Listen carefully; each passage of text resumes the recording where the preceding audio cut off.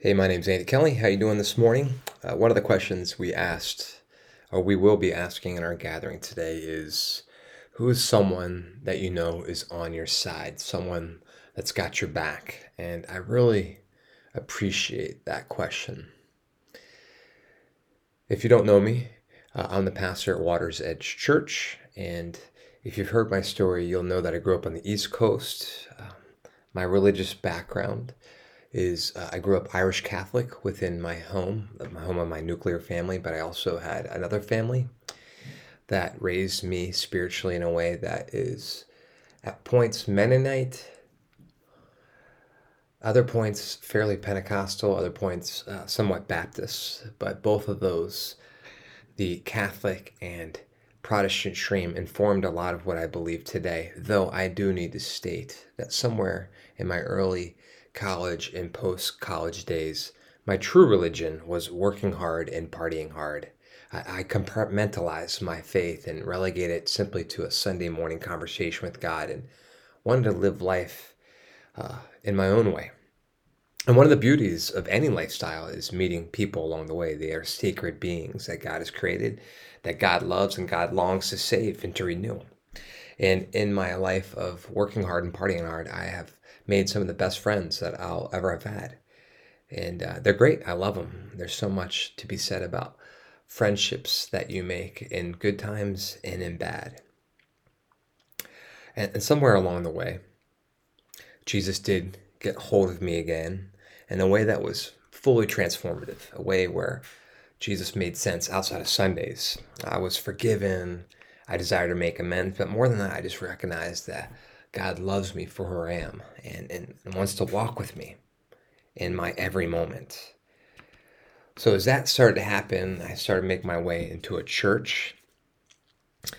A lot of people in my life that I partied with, a lot of people in my life that I worked with, weren't as excited. There was some confusion, some resistance, and some frustration with my crew. And understandably, I was becoming this church guy that was taking my weekends and going to Mexico to build houses and party less. And a lot of my friendships, I believe, out of fear of being judged or perspectives they had about the church and church people. I remember being called a cult at one point, started becoming antagonistic towards me or apathetic to my renewed beliefs. A lot of the people that were in the tertiary friendships, you have your focused friendships, and then there's the concentric circles go out, and some friends that were more acquaintances spoke to me less, reached out to me less. And I remember one of my good friends reaching out to another good friend, my friend Paul, calling Randy, who lives near me, and be like, dude, what's up with Andy? He's all religious now. What's going on? And Randy, who does not share the same worldview as me yet, he he stuck up for me. He stuck up for me and a lot of my friends who were becoming antagonistic. He said, hey, this is Andy.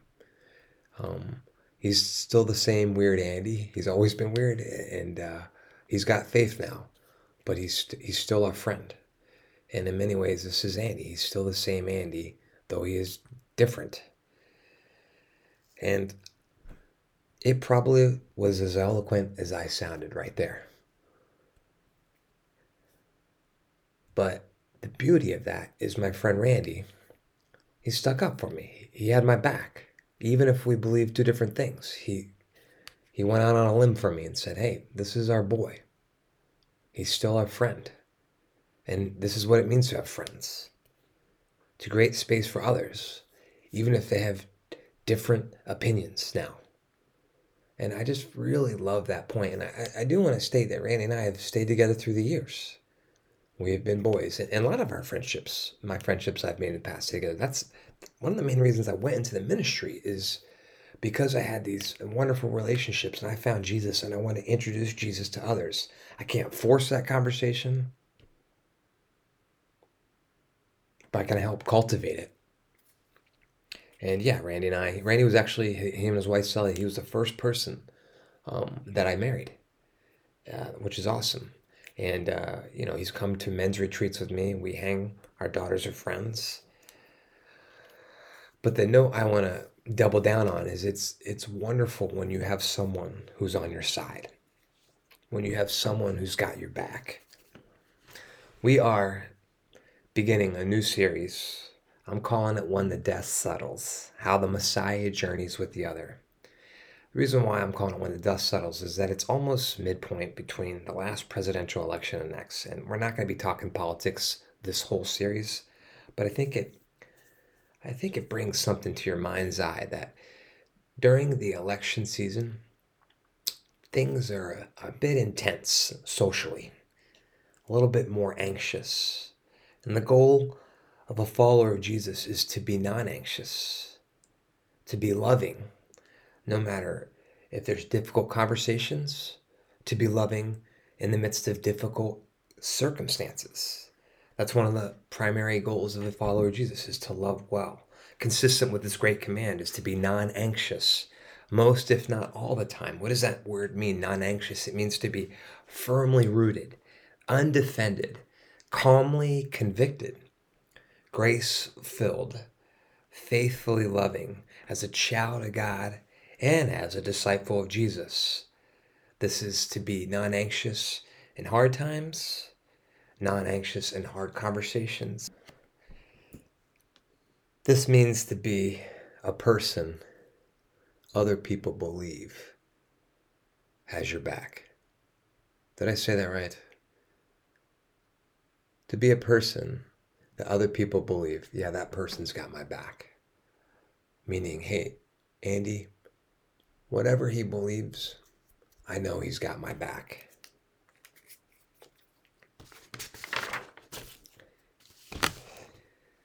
The church has historically been a place with people with different opinions coming together with a greater commonality. It's also a place where people are carrying a lot of pain and trauma from life's difficulties, coming in looking for hope. The church is a convergence of different ideas, different backgrounds, different stories. And when differences and or difficulties arise, the question I want to ask in this series is, how do we enter in with love? How can we put ourselves in the line for others? We've just spent the last few months, in the Sermon on the Mount, learning to be salt and light, to be the blessed beatitude in the lives of others.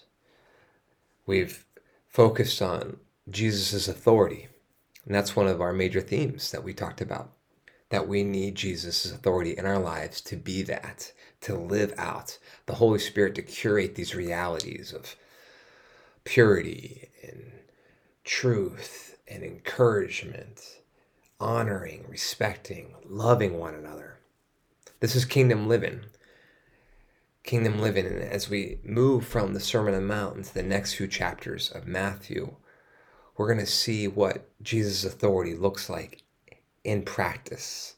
What does the kingdom look like on the street level as we see Jesus' interactions with others? We will witness how Jesus is bringing the kingdom into their lives of different people in different circumstances. And so the series layout in the next few weeks, we're going to focus on quite a few of these interactions in Matthew 8 and 9. Not all of them, but there's some amazing encounters with different people in different circumstances. This week, we're talking about the socio-political other.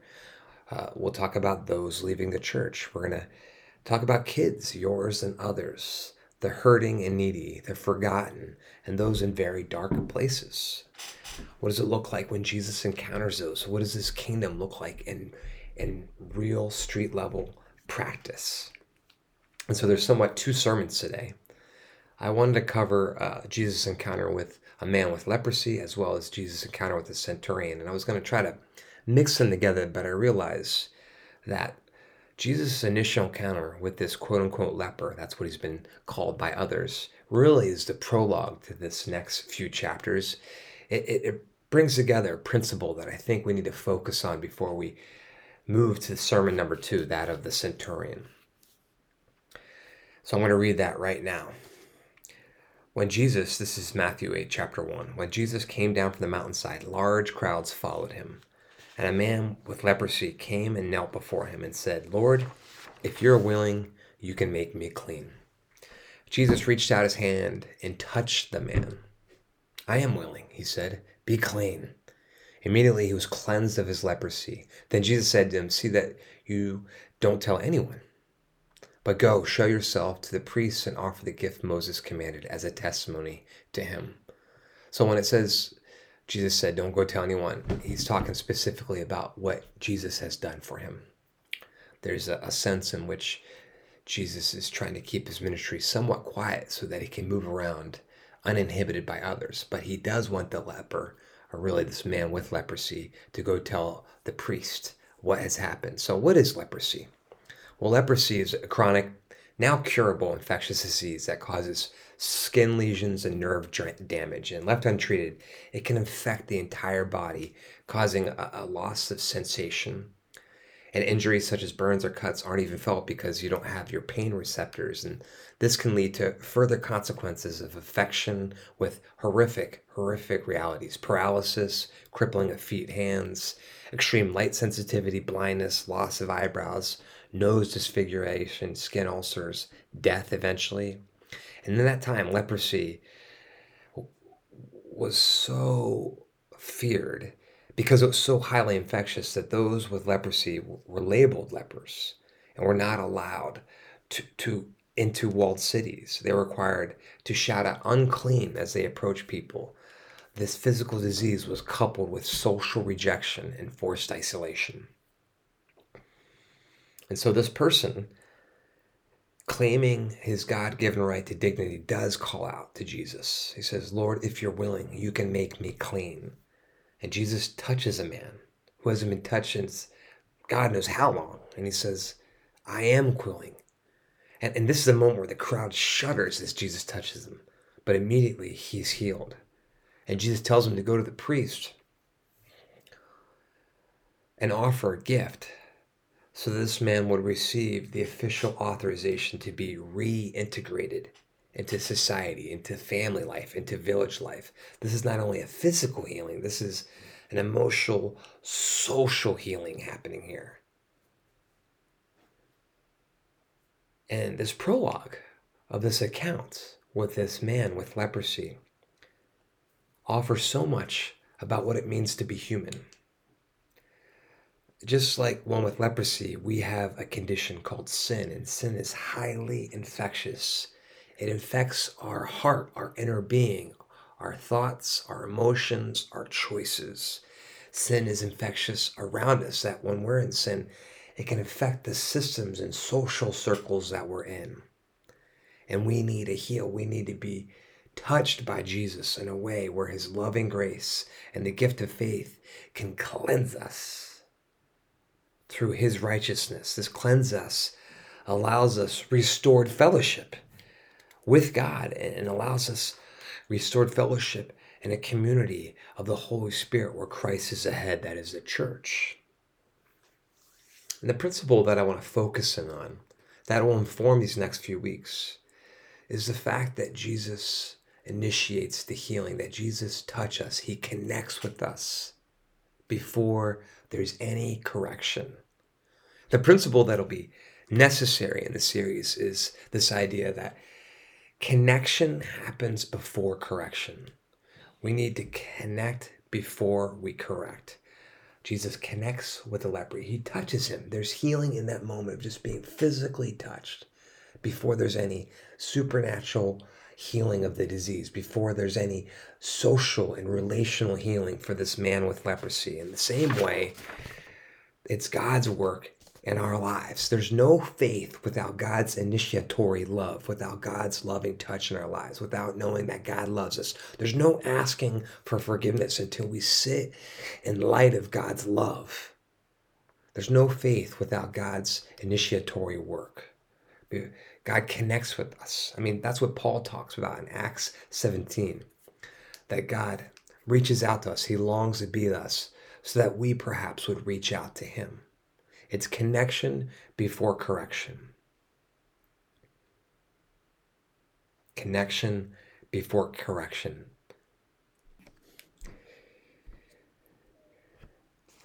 Connection truly means to reach out in love. Correction I think, can mean many things. Correction can mean empathy existing in the relationship. Correction can mean honesty about what's going on, experiences. Correction can be a critique. Correction can be a rebuke, but it has to be rooted in love. Correction may mean that you find yourself apologizing, but correction ultimately is about healing, healing of the relationship, healing of our bodies, healing of our thoughts, of our feelings, emotional healing. When we experience difficulties or differences, we often don't know what needs to be corrected because we aren't connected. Sometimes when we experience difficult situations, and a lot of times difficult conversations, we go to our brain's initial sympathetic nervous system where we enter into a fight or flight mode. If we experience difficulty with somebody else, we get into a fight or flight mode, and we're operating out of a portion of our brain that doesn't deeply connect with ourselves or others. We treat others as if they're a bear ready to eat us rather than the person that they are. And so we need to first breathe and connect with God so that we have the necessary resources to move forward and experience healing with a relationship with ourselves and others. We need to take a moment and just connect with somebody to recognize, oh, this is somebody that I love. They're not a bear. And even name that with them when difficulties arise so that we can have the resources to find healing, to find a healing way forward. And so as I speak of healing, and I talk about this situation, this principle of connection before correction, I just felt really stirred in my spirit just to take time and pray. Who's somebody in your life that needs physical or emotional, relational, spiritual healing? I didn't feel right bypassing this section and going into the next section about what it means to connect with a socio-political other until we just take a moment and be like, whoa, Jesus did this amazing miracle for somebody who's hurting, somebody who's been socially banished, somebody who has physical ailments. And so who's somebody in your life that we just could pray for, to create space to pray for it? And maybe you haven't done that before, and I wanted to just provide a certain prayer that you could pray. It's the Lord's Prayer where you fill in the blanks. Our Father in heaven, hallowed be your name. Your kingdom come in someone's life. Your will be done in this person's life. So who's somebody you can pray for? And take a few minutes to pray for that person. Someone who's experiencing difficulty.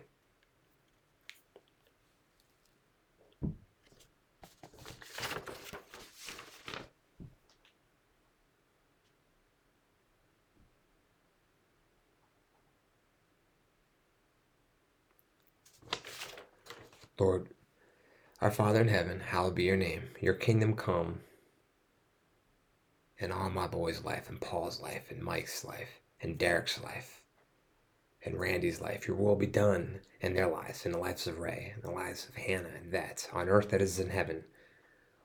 Lord, give Matt today our daily bread, and forgive Matt his or her debts, as Matt would forgive his or her debtors, and lead all of us, not temptation, but deliver us from the evil one. Amen. Just think, when you drive a conversation, you might miss the divine invitations. So before I wanted to move forward, I just want to take a moment to pray for those in our lives who need healing. We all, at some point, need healing. All right, sermon number 2. This is where we get into the conversation about the socio-political other. Now, with the man who had leprosy, Jesus restored and renewed a member of Israel. What we see in this next account is this Jesus' kingdom spreading in the lives of people outside of Israel. It's God's amazing ingathering of all nations that the Lord intends to bring about.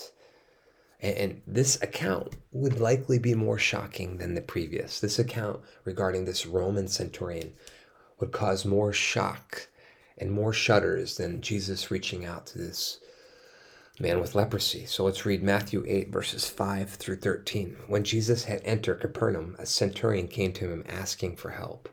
Lord, he said, my servant lies at home paralyzed, suffering terribly. Jesus said to him, "Shall I come and heal him?"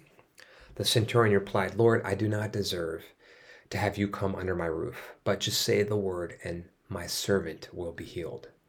For I myself am a man under authority, with soldiers under me. I tell this one go, and he goes, and that one come, and he comes. I say to my servant, do this, and he does it." When Jesus heard this, he was amazed and said to those following, "Truly I tell you, I have not found anyone in Israel with such great faith. I say to you that many will come from the east and the west and will take their places at the feast with Abraham, Isaac, Jacob in the kingdom of heaven.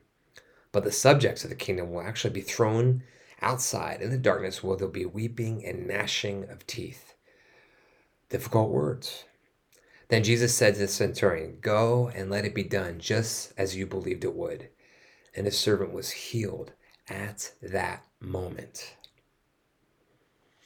So, if you're new to the faith, the New Testament context where Jesus lived almost 2,000 years ago, where his ministry happened, it was Jewish being occupied by the Romans. Romans conquered the Jews in 63 BC. They simply maintained law and order over them and really taxed them into slavery. A group of 100 Roman soldiers were led by one single centurion who had risen that position because of a record of faithful service. History reveals that centurions were known for their trustworthiness, they were reliable, they were sensible, and they were trained not to back down, not to retreat without direct orders.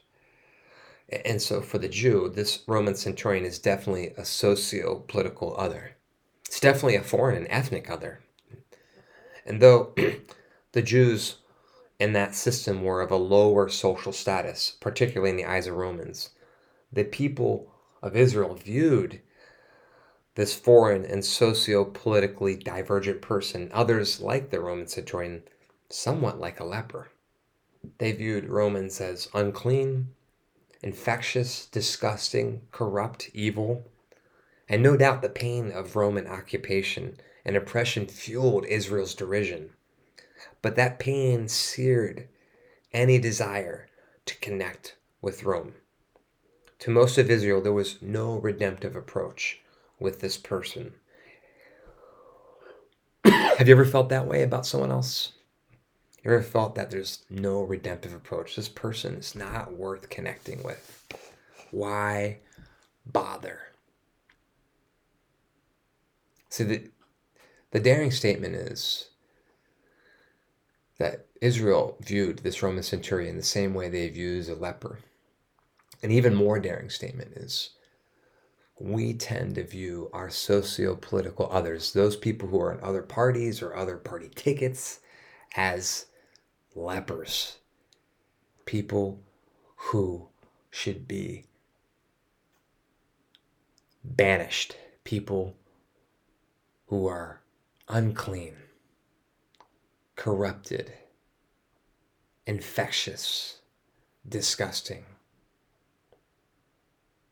Let's just talk about it. Let's talk about talking about politics. Since the last few elections, political issues have created relational issues. Instead of seeing one another, we motivated a lot by our technocratic, non-objective, fear-mongering media sources have created narratives about the other side, whether that's conservative or progressive liberal or some form of moderate. And in biblical terms like justice, freedom, equality, restoration, and more seem to be co-opted by party lines and lost sight of humanity's desperate need for justice, freedom, equality, restoration, and much more. Now, my goal for you when I speak is for you not to know how I vote, while at the same time, and imperfectly, communicate the need for biblical freedom, biblical justice, biblical equality, biblical restoration, etc. This means I try not to ignore social issues. Sometimes I dismiss them because I'm not aware of them.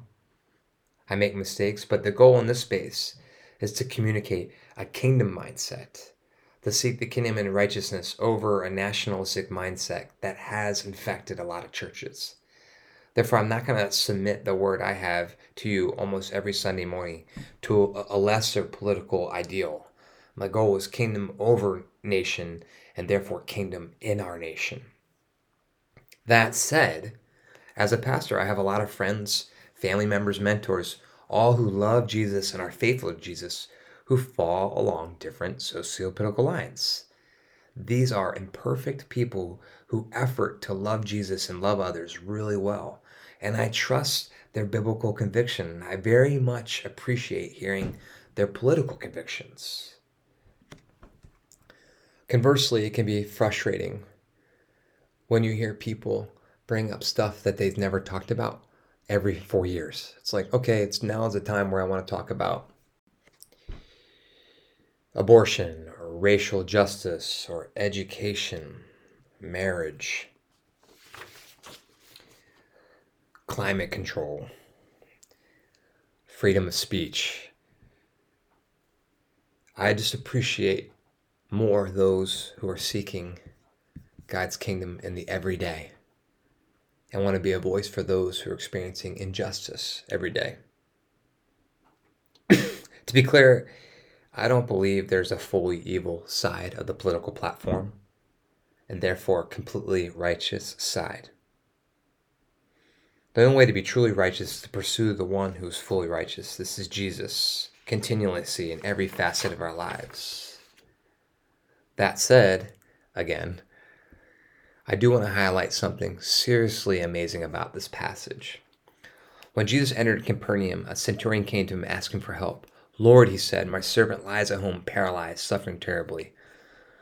This person who's been categorized as evil among the eyes of Israel has a care for his unknown servant, and that servant could be Roman, it could be Jewish, or some ethnic background altogether, represents an unusual compassion as well as a stellar faith. This servant possessed no legal rights and were often viewed as property, but that's not how the centurion views him. This centurion crossed ethnic lines, religious lines, social stigma to meet with this rabbi teacher to help the servant that he seems to love. His love for his servant drove his conviction. There's a huge point here that needs to be said, is that there are people on the quote other side who care about other people, or who care about people in general and are seeking to do right by them. There are people on the other side who care about people and seeking to do right by them. Though no party is perfect, there are people on both sides of the party that are trying to do right by others. Trying to do right by others. And I think it's helpful when we think through different divisions in our world, not just political divisions, but different divisions. I mean, I talked earlier about being raised Catholic as a kid, and now I'm part of the Protestant stream, one that highlights scripture, proclamation of faith, believing in a believer's baptisms, one that communicates the priesthood of all believers, that believes in the work of the Holy Spirit. And I love being a part of the Protestant stream, but I have a high value and respect for my Catholic heritage. I believe it's God's groundwork that he did in my life through my Catholic roots, years of Sunday school and amazing teachers, serving as an altar boy under an amazing priest who finished the race well, volunteering even at college in my party days at this domestic abuse center on Tuesday nights. That somehow all these things anchored me, these Catholic realities anchored me in the love, honor, and sacred realities of God's Holy Spirit, who then did call me home later in life. I have a high value and respect and love for our Catholic brothers and sisters who are seeking to honor and love God. I have a value for our Orthodox sisters, and don't forget Messianic Jews, or don't forget all the other Protestant denominations. There are people who are on the quote-unquote other side that are seeking to do right by others, to love others well. So with that in mind, let's ask and quickly answer the question, how do we reconnect with the socio-political other in order to love them? If connection comes before correction,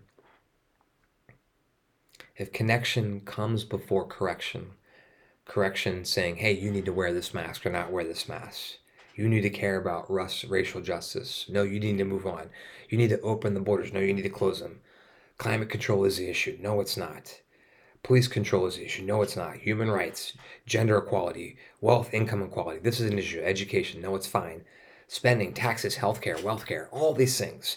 If connection comes before correction, i.e., telling others what they should believe, or at least giving them opportunities to hear your perspective, the question I'm asking is, how do we reconnect with the socio-political other in order to love them? How do you and I reconnect with the socio-political other in order to love them? And I want to put reconnect because an unfortunate reality in the churches is that people have cut others off because of their political beliefs. People have left the church because of political and social values, believing there's no redemptive approach. It's like, man, it's not worth me talking to that person. There's no redemptive approach forward. It's like, really? No redemptive approach forward? Your God is that small? My God is not. We need to reconnect with others in order to love them. So what does that look like? I think we can learn a lot about this centurion, this person of stellar faith. And I also want you to consider that you may just be in the right spot. You may be in the right church if there are people with differing views in your church, because that's an opportunity to learn, an opportunity to grow. I heard you're doing something right if you exist within a social atmosphere that contains differing views within the room. So how do we reconnect the socio-political other? The first point is we need to stay humble and don't grumble. Matthew 8:9-10. If the leper had the dignity to call out, the centurion had the humility not to legally command Jesus to come in his home. He had the legal right to force Jesus into his home, but instead he was humble. I mean, look at the conversation. Jesus said, "Shall I come and heal him?" The centurion replied, "Lord, I do not deserve to have you even come under my roof." This is someone of a way higher social status speaking to an everyday peasant rabbi. But just say the word, and my servant will be healed. For I myself am a man under authority, with soldiers under me. I tell this one, go, and he goes, and that one, come, and he comes. And I say to my servant, do this, and he does it. We cannot bypass the amazing statement of faith here. The centurion's making clear what Jesus wants to make clear. The centurion's making clear what Matthew wants to make clear about Jesus. That Jesus is the one who has authority over all things.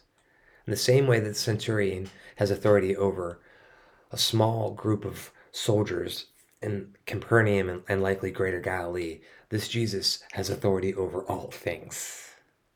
So what does it have to do with this conversation about socio-political others? Well, God's plan A was Jesus, and his God's plan A through the Holy Spirit is others. And with humility and faith, we should be able to hear from others. Hear from others what God may want to say of us without our pre-programmed cable news media loading our mind with what we think they're about. This means being humble and recognizing that God wants to speak through others. God wants to speak through others on the other socio-political side.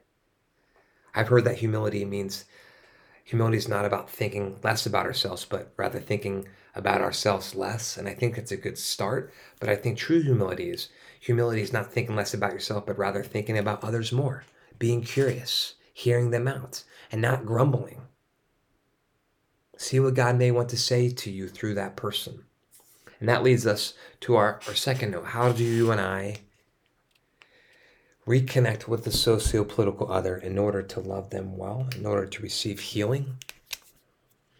Well, we need to learn each other's stories instead of just forcing them into a certain category, i.e., certain party.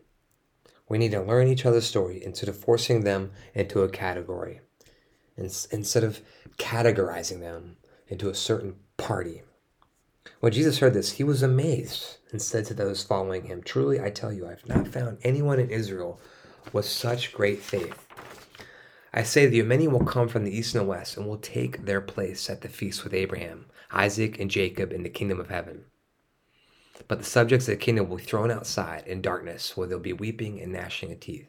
First thing I just want to note is Jesus is amazed by this person's faith. God loves all of us, but I sure do want to amaze Jesus. Isn't that awesome? By his actions. Oh, I love that. There's a lot I could say about there, but I just want to sit with that. What's also worthy of note is that Jesus is commending this outsider as having more faith than any insider. And the point is, some of the most faithful people we know have different socio-political views. I feel like I've made that clear, but I want to make that really, really clear. Our goal then is to hear their stories, in order to deconstruct the myths that we have created about them. Oh, that person is a Republican, and therefore this. That person is a Democrat, therefore this is who they are. It's like, no, we need to we need to hear their stories in order to hear why they believe what they believe. Scott Gornto describes in his book, The Story We Tell Ourselves, that we write stories in our heads. And we're the screenwriter, we're the director, and we're the star of our own major motion picture. And we tend to cast ourselves as a hero. And heroes need villains. They need a foil in order to live out our stories. And we start believing that others are the villains. They have their just desserts coming their way, whether it's that person who's competitive that we're competing with, whether it's our ex, whether it's a parent that's controlling, whether it's a person along those socio-political lines. They're evil, and therefore that person's corrupt. And this idea of creating stories about others as we create stories about ourselves creates a lot of anxiety in us for several reasons. A lot of times that people don't get their just desserts that we think they should receive. They have these labels, this category as a villain, and they're doing just fine. And that creates anxiety in us. Our anxiety increases because we have to mentally maintain these stories while it costs the other person nothing. Our anxiety increases because our body is thrown into shock when they are not as bad as we make them out to be. When there's something beautiful about that person, our anxiety gets thrown into shock and our body gets thrown into anxiety when we realize, and you can't miss this, that we find out that we're more like them than we thought. We want to hear each other's stories so that we can understand people's passions, understand why they believe what they believe. When you hear people's stories, it will give you insight that you likely did not have. You'll hear that people grew up poor and they had to make it on their own. You'll hear that people grew up poor and they received assistance that gave them a chance. You hear people that have a descendant of someone who maybe was wrongfully convicted. You also hear people who grew up as a third generation cop. You hear people who's a small business owner. You hear people who work in a union. You hear people who have experienced different forms of discrimination, whether it is race, whether it's gender or beliefs. You hear people who've been displaced because of their beliefs, or displaced because of crime, or displaced because of horrific incidents. And you hear of other people who displace themselves to go experience what other people experience. Our lives are multifaceted, to say the least. And what I want to make clear is two people can arrive at the same conclusion, i.e. vote for a certain person for different reasons. That person simply just isn't racist. That person simply just isn't communist. As Henry Nouwen noted in his seminal work, The Wounded Healer, the mystery of any one person is way too immense or profound to be explained by any other person. So what can we do? We can be humble and listen to their stories and not categorize them. Last point. We need to enter into potential conflict with the goal of healing of the relationship and maybe not having to be right. We do need to enter into potential conflict. Conflict is a necessary and healthy aspect of our discipleship. But a lot of times, the ways that we enter into conflict, the goals that we have in conflict, really inform our spiritual maturity. If we're going in just to be right, going in ready to lose a relationship, then we are unhealthy, to say the least. I mean, in Matthew 8:13, in the shock and awe of those surrounding the conversation, Jesus says some very conflicting words about who is truly in and who's out. What does it mean to have faith and those who don't? And then the end result, hopefully, is healing, that everybody would have this faith. And the end result is healing of the servant. That Jesus said to the centurion, "Go, let it be done just as you believed it would." And his servant was healed at that moment. We need to enter into potential conflict with the goal of healing of the relationships, and not maybe having to be right. Perhaps the quote-unquote right thing for Jesus to say to the centurion, especially in the eyes of those who are looking at his disciples and other people of Israel who experience oppression in this oppressive system, perhaps the right words for Jesus was, "No, I can't help you. Problem is, you're part of a tyrannical dictatorship that is oppressing God's people." Imagine if Jesus said that. "No, you're part of a system. You're part of a political party that's corrupt. And that political party, like all political parties, has its corruptness. But that's not Jesus' kingdom goal. The goal of the kingdom is healing of both the oppressed and the oppressor, to give opportunities for all of us to turn to Jesus. The truth is, and the truth of the kingdom is that we all participate in systems that are imperfect. We all contribute as sinners with chronic self-interest, and we need the healing that only Jesus can bring. So how do we experience healing? How do we experience healing in our relationships? We experience healing by recognizing God says, "I love you." And we experience healing when we, in our relationships, communicate connection. "Hey, I love you."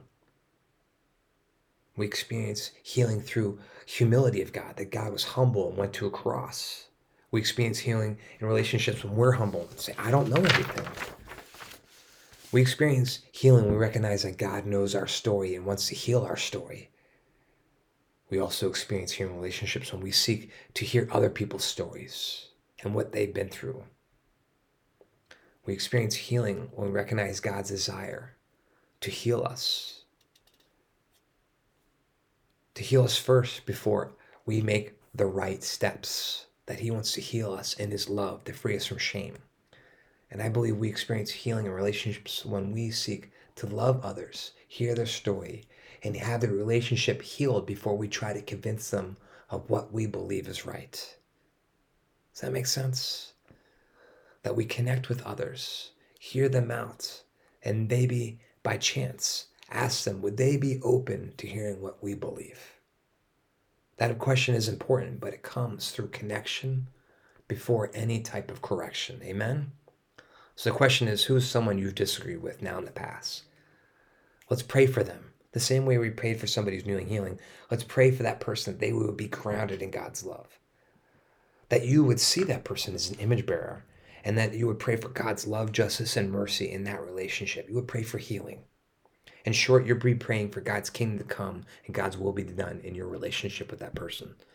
So let's pray for that now in the time that we have. Amen. Amen.